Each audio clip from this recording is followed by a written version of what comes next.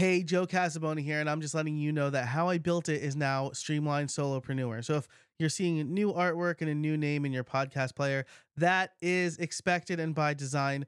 The new name better reflects the mission and really what has been the mission of this show for the last few years, and I'm really excited about it. All the links in the show notes and howibuilt.it will still work, but the show also has a new home over at streamlined.fm if you want to check it out. Thanks so much for listening. This episode of How I Built It is brought to you by two great sponsors. The first is our season-long sponsor. Liquid Web has been best known as a managed hosting company with tons of options. It's also designed a managed WordPress offering that is perfect for mission-critical sites. If you're looking for improved performance, maximized uptimes, and incredible support, Liquid Web is the partner you've been looking for. Every Liquid Web managed WordPress customer has iTheme Sync integrated into their managed portal, allowing them to update several sites with a single touch. Liquid Web hosts all of my critical websites, and I couldn't be happier with them. If you sign up today, using the discount code HowIBuiltIt33, you get 33% off for the next 6 months. Visit buildpodcast.net/liquid to get started. That's buildpodcast.net/liquid. It's also brought to you by Seriously Simple Podcasting.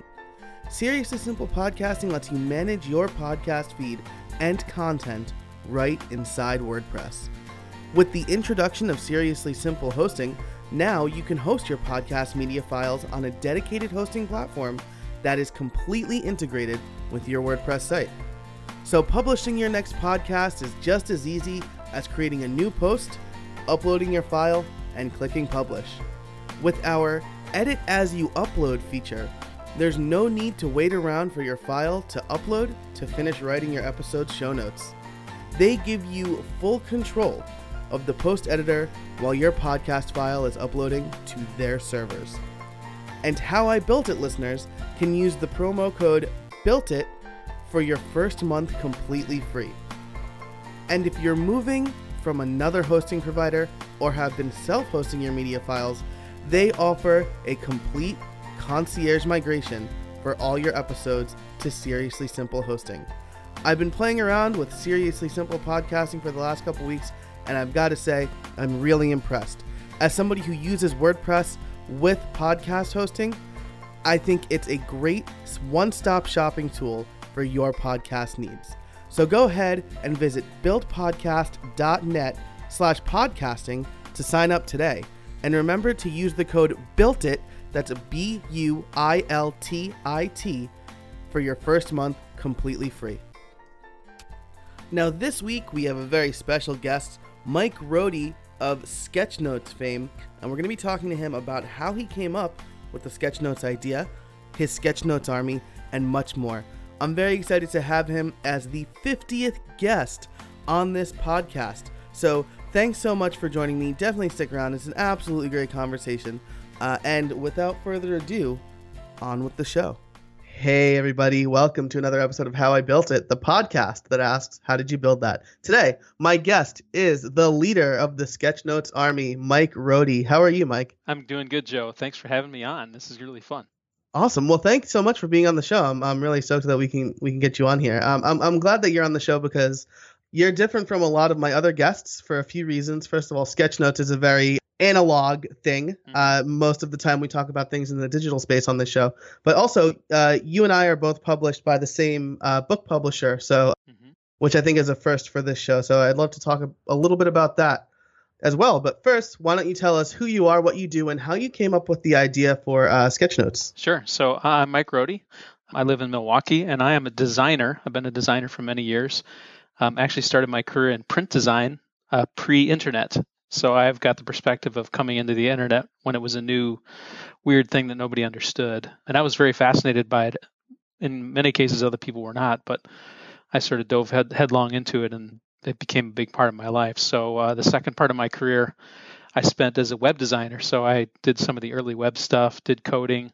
Then I got to the point where I realized there were far better coders than me. And then I focused on the design and hired really good people. And then once I moved through that process, the third act that I've been in is user experience design. So I think I've actually always had the perspective of how things work and how to make them simple and work easily.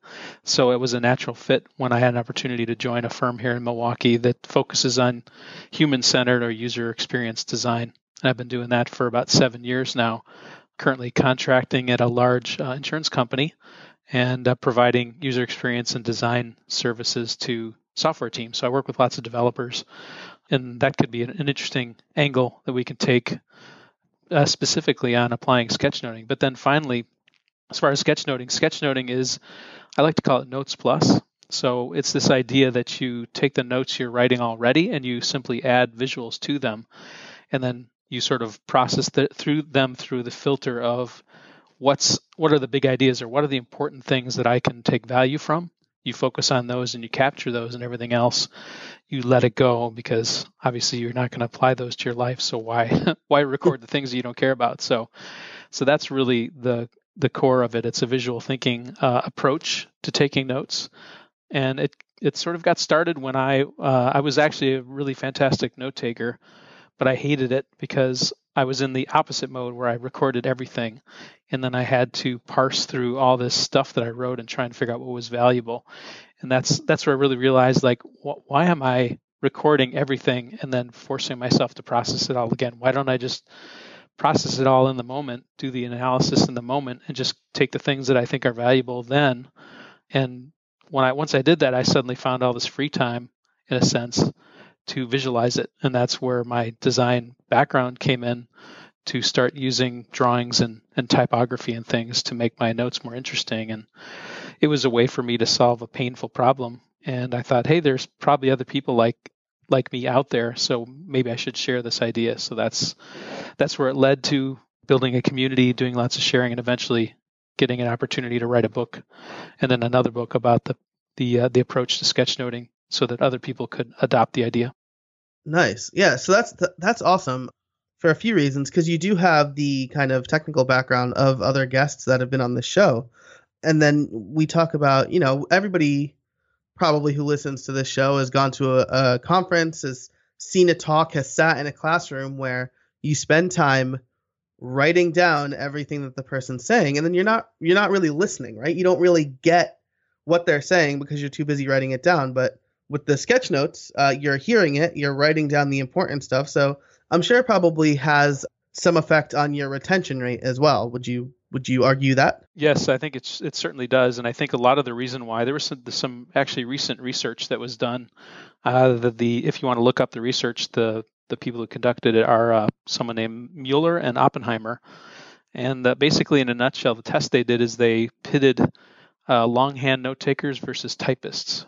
And they played like a TED talk or something like that and said, we want you to record the things that are most valuable from the talk, and then we're going to test you. So they set them loose. They had two groups, the one that was longhand, one that was typists, and they watched the video and took notes. Immediately afterwards, both groups did fine. It was so fresh in their memory, it sort of didn't matter. But when they came back and tested them in a later time, I think it was maybe a week later, the keyboardists' memory retention had dropped significantly compared to the longhand writers, and they were kind of confused or just kind of surprised by that. They thought maybe, having that much more speed typing, it would be better retention, but it actually didn't work out that way. And what they realized was the longhand note takers were actually doing analysis, because they came to the point where they realized there's no way that I can handwrite verbatim notes that this person is saying. I have to make some decisions about what are the concepts, right? You had to sort of do some formation in their heads and using their hand to write. And so what they did is they ran the test again, because they felt like, well, if we tell the keyboardists that they shouldn't take verbatim notes, maybe then, the quality of their retention would be the same. And so they told them that in the second run, and the keyboardists just fell right back into typing verbatim notes again, and it really didn't make a difference. So it was kind of an interesting bit of research that suggests analysis is a big part of the value of note taking, and the retention the memories that you're making are all part of that analysis that's happening in the moment. Whether you're, in this case, they weren't drawing anything, they're simply writing longhand. But I think the other thing they sort of seemed to discover was using your hand to do the writing as opposed to keyboarding was a little bit more connected. So the whole body movement and brain, and so the kinesthetic aspect of it seemed to be more significant with longhand writing. And I imagine sketchnoting would be the same way. And it really focuses your mind in a different way about listening, right? So if you're listening simply to record what's being said, it's almost like passing through your mind. You're not really capturing anything. Or if you're doing analysis, you have to listen, right, to make sense of it and to sort of piece it together and make it logically make sense to you, or to call out the things that don't make sense if you feel like that person is, not saying that something that makes sense, so you can later research it. Yeah, absolutely. And I mean, that makes perfect sense. And especially, if somebody's using their own laptop, there's also like the distraction factor, right? Sure. So that's very cool. I was fortunate enough to be included in your second Sketchnotes book, sketchnoting. I believe it was a Yankee Mets game. I remember because I drew the little subway train, the subway exactly, series. Yeah. So, but we'll dive into that a bit more later because it is a fun topic. So let's talk about, now that we have a background on Sketchnotes, what was the research process like for deciding to write the book and then ultimately getting the book accepted by Peach Pit? So actually, I was really fortunate that I had a fellow author who made an introduction for me. So there's a guy named Von Glitchka. You can look him up. He lives out in Oregon. He's an amazing illustrator. And he became fascinated with Sketchnotes, and we became friends. And when I went to Portland for another event, we had dinner together. And over dinner, he said, "Mike, you've got to write a book about the sketchnoting stuff." I said, "But I'm writing blog posts, and I'm getting all this attention. Like, it's not. You need to write a book." I was like, "Okay." And he said, "I know the person who you need to talk to," and he introduced me to his editor later that evening. So that was certainly a big part of getting attention. A lot of times it's just hard to get people to be open to your idea, but I think what you do find is people that do acquisitions, they'll call themselves acquisition editors, are always looking for really interesting ideas, different angles on things that haven't been covered. And that's part of the whole book process is, how do you do something unique that also is still relevant and in context to other things, right? If it's too far out there, you may not have any audience, but if it's too much like everything else, then it's like, why bother making another book? So you got to find that interesting balance between the two. So he made that introduction. I think that was a big part of it. Nice. Yeah. And with book writing, especially because I'm sure I don't have any numbers to back this up, so this is just anecdotal, but I imagine it's a lot harder to justify the value of writing and printing books now, because there's ebooks, there's video courses and things like that. I'd love to do a follow-up, a version 2 of my book, Responsive Design with WordPress, which to your point was about timing. There was not a book like that already, and it was 2 fairly popular topics. But I don't know if the bandwidth is there for the publisher to be able to do that now, or to justify doing that now.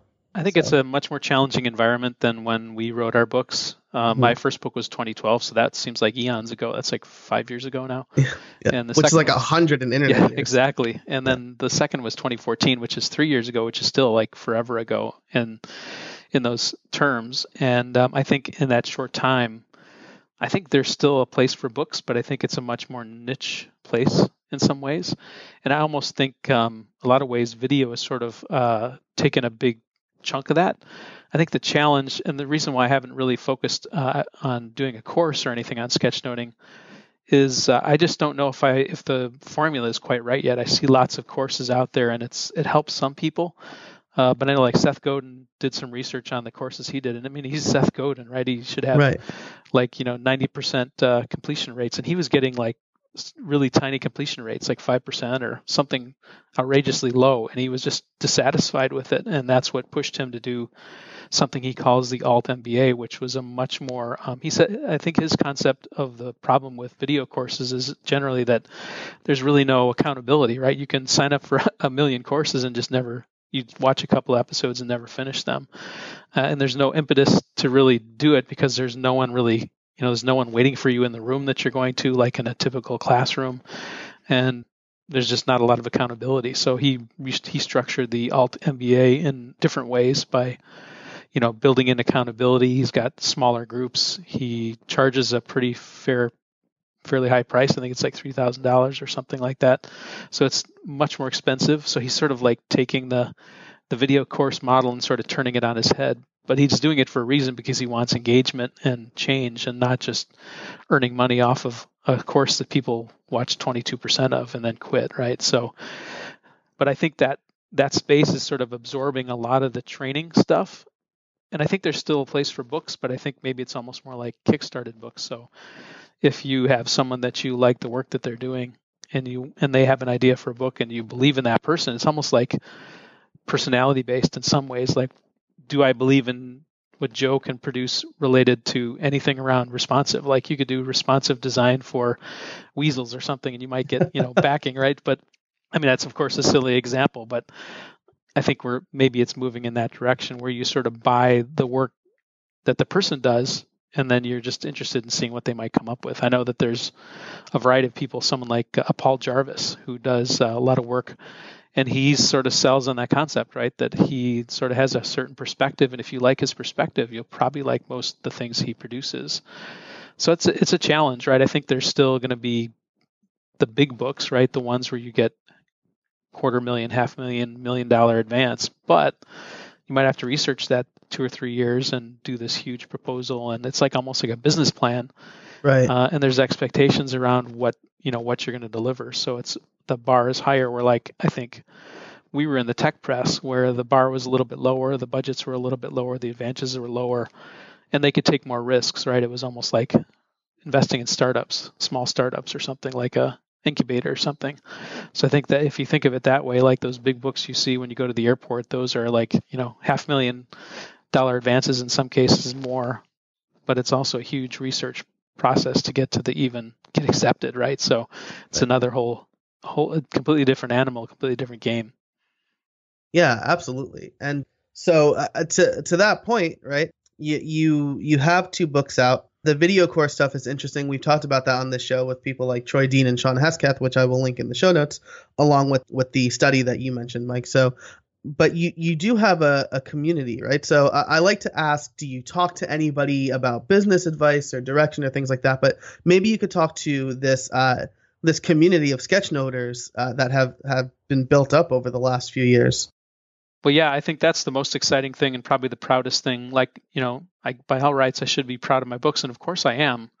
But I think I'm actually more proud of the community that's been built over time, because I think that's the thing that's going to make sketchnoting go forward. It's people, getting turned on by the idea and applying it in their own lives in unique ways that I could have never imagined. Like, that's really exciting to me, to see people like my friend Rob, who's a physicist, using it to capture ideas around his work in physics, right? Like really heavy duty scientific concepts. And he's using it as a way to express ideas. Like, I could have never imagined that in my books, right? That's just not my space. But the concept was general enough that it opened up the doors for people like him and a variety of other people. A lot of teachers are really grabbing onto the idea as a way to help their students who have a tendency to want to doodle anyway. Well, why couldn't we co-opt that concept and actually encourage them to doodle if that's how they think and work?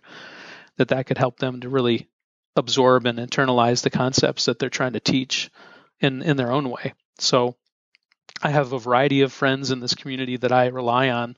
One big person is Mauro Taselli, who basically is the chief operating sketchnoter of the Sketchnote Army, which is sketchnotearmy.com. And the focus of that site is simply that we promote other people's work, from beginners to more experienced people. It's just an outlet to show what you can do with sketchnotes and to get as wide a variety of people and the work that they do up there, so that if somebody comes to it, they can look through and say, wow, they're using it in business or science or education or travel or, all these wide variety of uses. It provides sort of that reference. And I think that's the beauty of the community for me, is just seeing how wide and how deep the concept can be applied. And it's fun. Some of my lifelong friends have been built through this community. So it's definitely benefited me in many ways, and I'm pretty excited about the opportunities that I see ahead for the community as a whole, and all the places where sketchnoting could go that I still I can't even imagine yet. There might be many other ways it could be applied. So that's pretty exciting.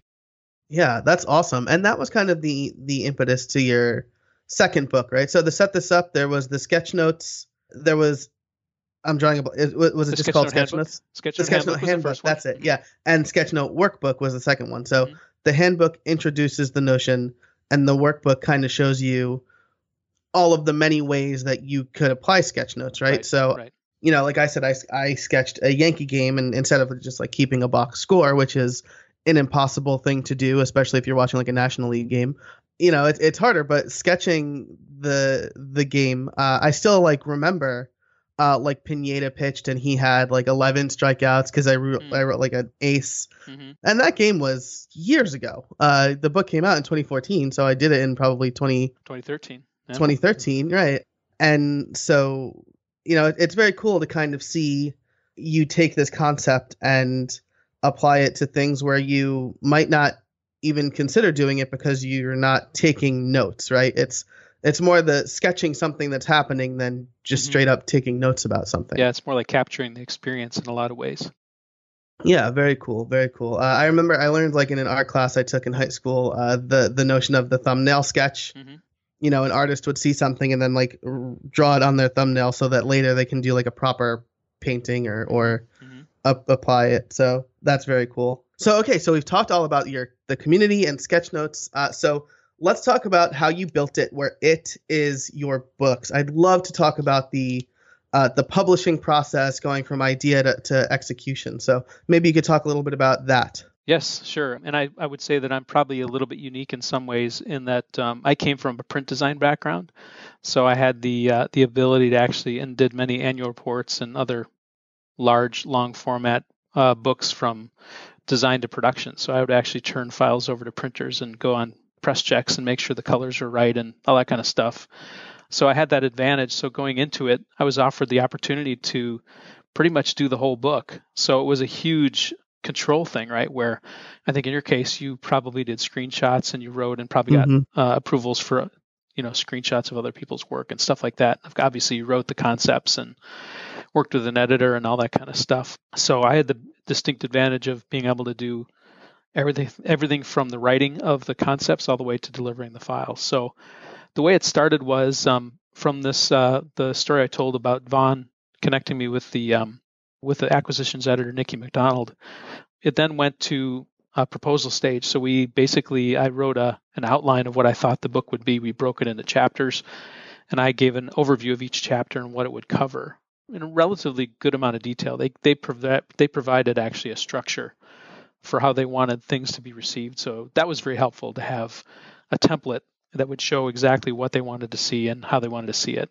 And then my acquisitions editor, Nikki, actually reviewed the proposal and gave me advice. And so we kept tuning it until we got it the way she thought she could win that pitch. And then she took it into there's apparently like board meetings typically where a variety of people sit on the board and they make decisions about which books to make an offer for and which ones they're going to decline or whatever, or they maybe push back and say, refine this further. So she took it in and she made a great pitch and they were willing to take it on. Around that same time, I'd become aware of getting sort of a literary agent through my friend Austin Cleon. He had some stuff that he posted about that. So through another person that I'd worked with, Chris Gillibo, I'd done some illustrations for his book, $100 Startup, and he had an agent. So he connected me with this agent. And the agent, I thought the value for me on the agent was partially that he was able to negotiate probably a little bit more money for the advance and some of the details on royalties. But I think the reason I wanted a literary agent and I'm willing to take some of the earnings that I have and give it to him is he provided and continues to provide advice for me in the publishing space, which I am not an expert in, right? Like I knew nothing about publishing things. So having an expert in that space who is a neutral party, not my publisher, that I could ask questions like, what should I expect? Or, what happens if this happens? Or how should I think about this? He could give me sort of the why things work the way they do and some of the details. He could also tell me like, what I'm hearing from other publishing houses that this is a problem, or, I could ask him questions that were outside of what maybe an editor might be willing or able to respond with. So it's sort of like having a third party advisor. in some sense, right? So that's the way I looked at it, and he continues to be valuable in that way. So I connected with him. He did some negotiation. We came up with a deal, signed the contract, and then started working, basically taking the outline that we used to sell the book and expanding it one chapter at a time. So I would take each one of those items and then write a very detailed outline for each one to sort of figure out what it was that we were trying to say, and then providing examples, like how would we show this, like describing how might we illustrate this thing, what is there a sketch note that I know of that could illustrate this concept, and started to build each chapter that way. And then at some point it turned into a manuscript where I actually started writing all the text that you see in the book. The editor would go through it and do the modifications and, advise on, lots of grammar, because my grammar wasn't that great in a lot of cases. So I needed the help there. So eventually we would arrive at a final manuscript that everybody approved and liked. Now, in this case, someone like you might then turn that over to the production team, and they would come up with a design and ask for advice, like, okay, you got a screenshot for this, Joe? Yeah. Like, if you're showing WordPress, like what shot do we need to put here? You'd have to manage that stuff. Right. In my case with this book, because it was so visual and so unusual, and I was in control of that from a design perspective, I actually did thumbnails. You mentioned before thumbnails for paintings. I did thumbnails for the whole book. So I built a template for myself, and then I pencil sketched basically every chapter of the book at a very high level based on the manuscript that we'd created, sketching out what stuff might appear where and that kind of stuff. And oddly enough, when we finished the book, the thumbnail was actually pretty close to what the final book was. I mean, there was obviously modifications and structural changes, but for the most part, it was a pretty good representation of the book. I got that sort of approved by the editorial team, and then we started to go to work in sort of making it happen. So that was a combination of a couple things. We had the manuscript ready, so that was good to go. But I started having to do all the illustration, all the lettering. One of the other tidbits about my book is because I was a print designer, I knew if I had to handwrite the whole book, it would be insane. It would be a nightmare. So I reached out to a friend who knew a type designer, and we partnered up, and he built a typeface for me from my handwriting, a couple of different handwriting styles. Wow. And that allowed me to basically lay out the book like I would have any other typeface.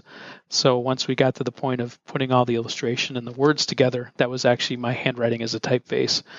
And the end result of that too was, because we had this product, we actually turned around and we formalized it, we cleaned it up, and now we're selling that as a typeface that others can use on their own projects. So it turned out to be kind of a nice benefit in the end that we sort of thought maybe we could do, and it turned out to be pretty good. So I would do, illustrations and just lay the whole thing out in black and white, and the editor again would go through it and check everything, and we would sort of get it nailed down in black and white. And then the last couple steps were we did two colors. So it was black and orange and grays and tints of orange. So I would go through after the approval was done and colorize it. And then it was pretty much done. I would turn it over, the final files over to the production people, and they ran it on the press. That's awesome. And that is, like you said, so I'm not sure what your timeline was like. My timeline was a little tighter because they wanted to get it out by the end of the year. They accepted the proposal in May, and they wanted it out by December. Okay. So I was essentially doing like a chapter every 2 weeks or every 10 days or something like that. But you're right. I would write a chapter. I would include screenshots. I would send it off to the first editor. They would make edits. They'd send it back to me. I'd make edits. I'd send it off to the technical editor to make sure that it was programmatically correct. And so that was a bit of a whirlwind process for me. And then I essentially, I approved designs of the cover and of the layout and stuff like that, but I wasn't involved in that at all. Essentially, I handed everything over the final manuscript in October. I saw a final PDF, I think, in the middle of November, and it hit shelves in the middle of December. Yeah, that sounds like, I think if you counted, so I think of it two ways. If you count it from if I include the proposal part of it, it was about a year for each one. And if you include the approval to the final production that I handed over, that was like 9 months, which is kind of insane. Now, the other twist that we had is Peachpit on both books wanted to do videos. So we actually turned all the concepts into a video series. And fortunately, I had a friend who does video, Brian Artka. So he worked with me to shoot all the videos, and I had a script writer that helped turn the manuscript into scripts for TV. more or less, Nice. and we shot video. So it was really insane, two really Yeah. insane schedules for not only doing a book and all the production, but then doing all the video as well. But I think having the control was really attractive, and now I'm really happy we did it because I think we made it exactly the way we wanted. And probably the advantage in your case is they probably had somewhat of a template they could rely on, right? So once they had your Right. text, they flow it in, and it doesn't take too long for them to tweak some styles and make it unique, but yet still follow a standard format. So Yeah. I remember I remember like I had the cover, and the cover was out in the wild as like pre-order. And then I saw another cover that looked almost exactly like mine, and I said, "Hey guys, it looks like somebody's ripping off the cover of my book." And they were like, "Oh yeah, well that's actually just clip art, so you'll probably see that a lot." And I was like, "Oh, okay, cool." Like I didn't care. It was just like funny. It didn't even dawn on me that they would use like a stock thing. Oh, interesting. Yeah. So, but nevertheless, man, I can't believe how fast time has gone. We're coming up on time, and there are a couple more questions I want to ask. We've talked about the process essentially from writing it to it hitting the shelves, but maybe we can do like a combined question of what are the big transformations since launch? So maybe you could talk about like the promotion process or things that if you notice like any errors, there are errors in my book. And then what are your plans for the future of Sketchnotes? Interesting. So PR was as much work as in some ways as the book itself, which you probably could attest to, right? Sort of my angle on it was I had sort of over time built up people that I thought would be good candidates to receive samples of the book. My angle was to give away tons of free samples to people I thought could be influencers, people that would be welcoming to the idea, who would be interested in the idea. And if people asked me, I would send them samples. And PeachFit has been great about anybody that I can send a name, address, and an email and a telephone number in some cases, like for international, they would send books to them. So I think that was a huge part in getting traction. I think there was also the benefit of there was sort of a desire to have some direction on how to do this sketchnoting because it was, like you said, becoming more popular at most conferences, and people would see it and think, well, I can't do that. So but if they were open to it, there was sort of a book that would give them direction on how to get started and to move it forward. So I think PR-wise, I did as many podcasts like this as I could. I did interviews, like any kind of opportunities to really sell the idea that included talks. And that, I think, really helped sort of all this slower working on the ground with people, individuals, one at a time, has sort of built up over time, and it sort of helped build a momentum because I think it's a little bit more organic and natural in a lot of ways. As far as where I think it's going, right now I'm really excited because I have an opportunity to do a lot of teaching, and I think that's really where I wanted to go with this was how can I take these concepts and go in, and mainly with teams now. I've done some individual stuff where I invite people to come to a place, and those are often a ton of work, and sometimes you wonder whether the return, the return is great from the impact side, but like the earnings that you make from all the work you have to do to get an event like a workshop to happen is a ton. And I'm doing it on the side as I still have a full-time job, so that's the other kicker. Then there is this isn't my full-time thing, so I'm really excited to have opportunities to go to like places like Drexel University or to How Live in Chicago or different places and teach the concepts to people and to teams. And I think that's the future that I see, is just going out and teaching people and really sort of giving them a kickstart where they can now take it and see in a really short time that it's applicable and then use it in their lives. Nice. That's awesome. And so we are at time. We can go a little bit long though, because this is really interesting to me. Has your, so by the time this comes out, I will be completely solo. I, at the time of this recording, do have a full-time job. That's been very good to me about being flexible to do the podcast and the side gig. So what's it like trying to balance your full-time job with kind of your side stuff? It's a big challenge because in addition to having sketchnoting on the side and the Sketchnote Army and teaching and then a full-time day job, I've got 3 little kids at home, and they all want to, go on bike rides and play. And I have my wife that I want to go on dates with and spend time with, and, other activities. So it's a challenge, but I think what I've learned is it's important to really balance and focus on the important things. So most of the time I get it pretty good, but there's times when, I miss things, or, maybe I just made a choice that turned out it would have been better had I done it this other thing. And you just don't know. You just have to roll with it. But it's a challenge. It really is. I think if, sketchnoting continues to grow and have the momentum that I see, there may become a point in time where I have to make a decision if I want to do it full time. And that's a challenge, right? When you got a family and kids, like, to sort of make that jump as a father. Absolutely. And, with mortgages and payments and all the other things that come with having a family, it's a big risk. It's a lot bigger risk than when you're single or something. I mean, not to dismiss those. Those are, of course, risky too, but it's a different kind of risk, maybe is a better way to say it. So it's a challenge. It's just a matter of choosing priorities and deciding what I want to do. And I think that having that perspective helps. Yeah, absolutely. It's funny. I made the decision to go solo with a 3-month-old in the house, and it's so I could spend more time with her. Mm-hmm. On the flip side, I probably would have had the bandwidth to go solo while I was single, but I had the time then. Mm-hmm. Mm-hmm. I didn't have as many expenses or a family to support, but I also had the time to kind of work on my full-time job and my side gig. So It's an interesting balance, and it's definitely a tough decision no matter what you decide to do. And with that, I want to ask the last question before I get to the fast 5, which I didn't prep you for, but it's just 5 questions. I like to ask, just give me your gut answer. But the first, or the last official question is, do you have any trade secrets for us? So I mentioned this at a Sketchnote conference that I was at, and I think a lot of people don't realize this. They really focus on the drawing ability and how beautiful things look in sketchnoting, particularly.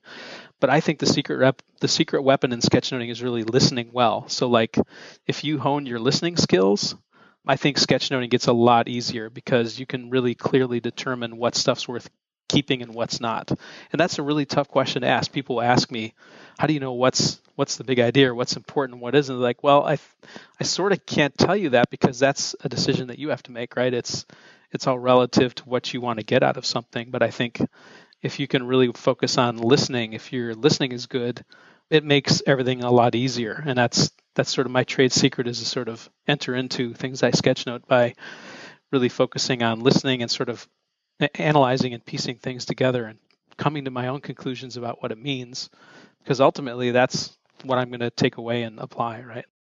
Yeah, absolutely. And just to add to that point, you definitely don't have to be good at drawing to be a good sketchnoter.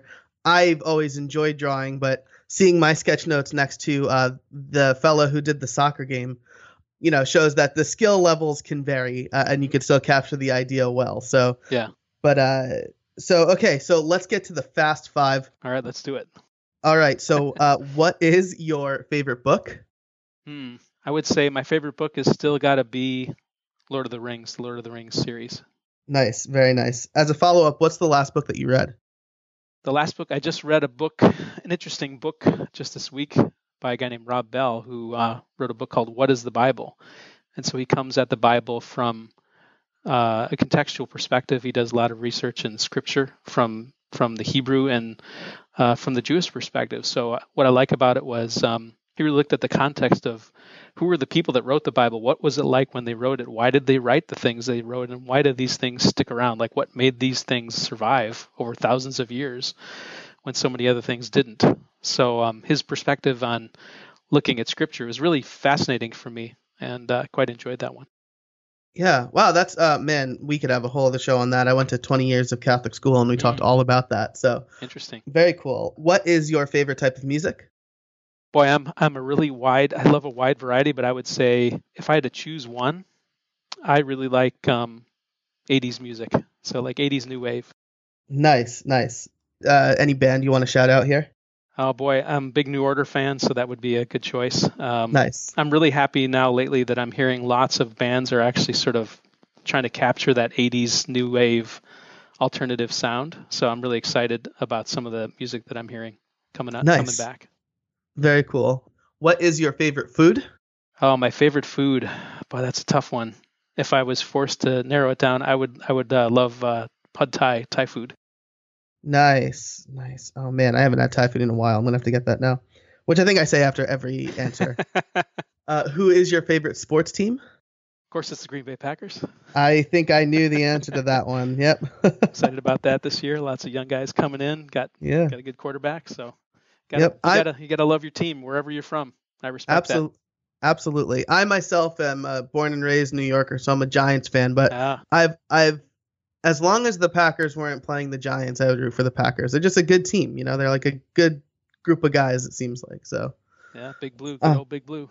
Yeah, absolutely. So, and then the last question, I'll pose it to you the same way that it was posed to me, which was, if you couldn't do computer work, what would you do? So if you couldn't do the thing that you do as a day job, what would you do professionally? But I think I would go into sketchnoting, and that would not necessarily include computers. It would be lots of whiteboarding and paper, and maybe it would be iPads, but it would be more drawing focused and teaching. I think teaching would be really fascinating, to take complex ideas and simplify them and help people to see them in a new way. I think that's really exciting, to see people really like glomming onto an idea and really taking it to the next step for them. It's a huge talent that I would love to build on. Awesome. Yeah, that sounds fantastic. I think I said on one show that I would be an animator, and the guest pointed out that I think animators still need to use computers. So I would definitely focus in more on the drawing and the art part of it, though. Yeah. Cool. Very cool. Well, Mike, thank you so much for joining me today. It was we went a little long, but it was a great conversation, so I'm happy to do that. Well, thanks for making time. This is a lot of fun to sort of step into a different space and share, and hopefully the stuff we've talked about is helpful to some people out there. And definitely, if you want to reach out and say hello, I can answer questions in addition that you may have had from the podcast. Awesome. Well, Mike, thank you so much for joining me. What a great conversation. I loved talking to him about Sketchnotes in general and publishing through our publisher. It's something that we have in common, and again, just a fantastic conversation. Definitely check the show notes for all of Mike's contact information and the links that we talked about. And if you liked the show, then definitely head over to Apple Podcasts and leave us a rating and a review. It's how people find us, and honestly, it's a great way for me to get feedback from the listeners on things that work, things that don't work. And you know what? If you leave a review, maybe I'll read it on the air. So again, thank you so much for listening. Thanks to our sponsors, Liquid Web and Seriously Simple Podcasting. And until next time, get out there and build something.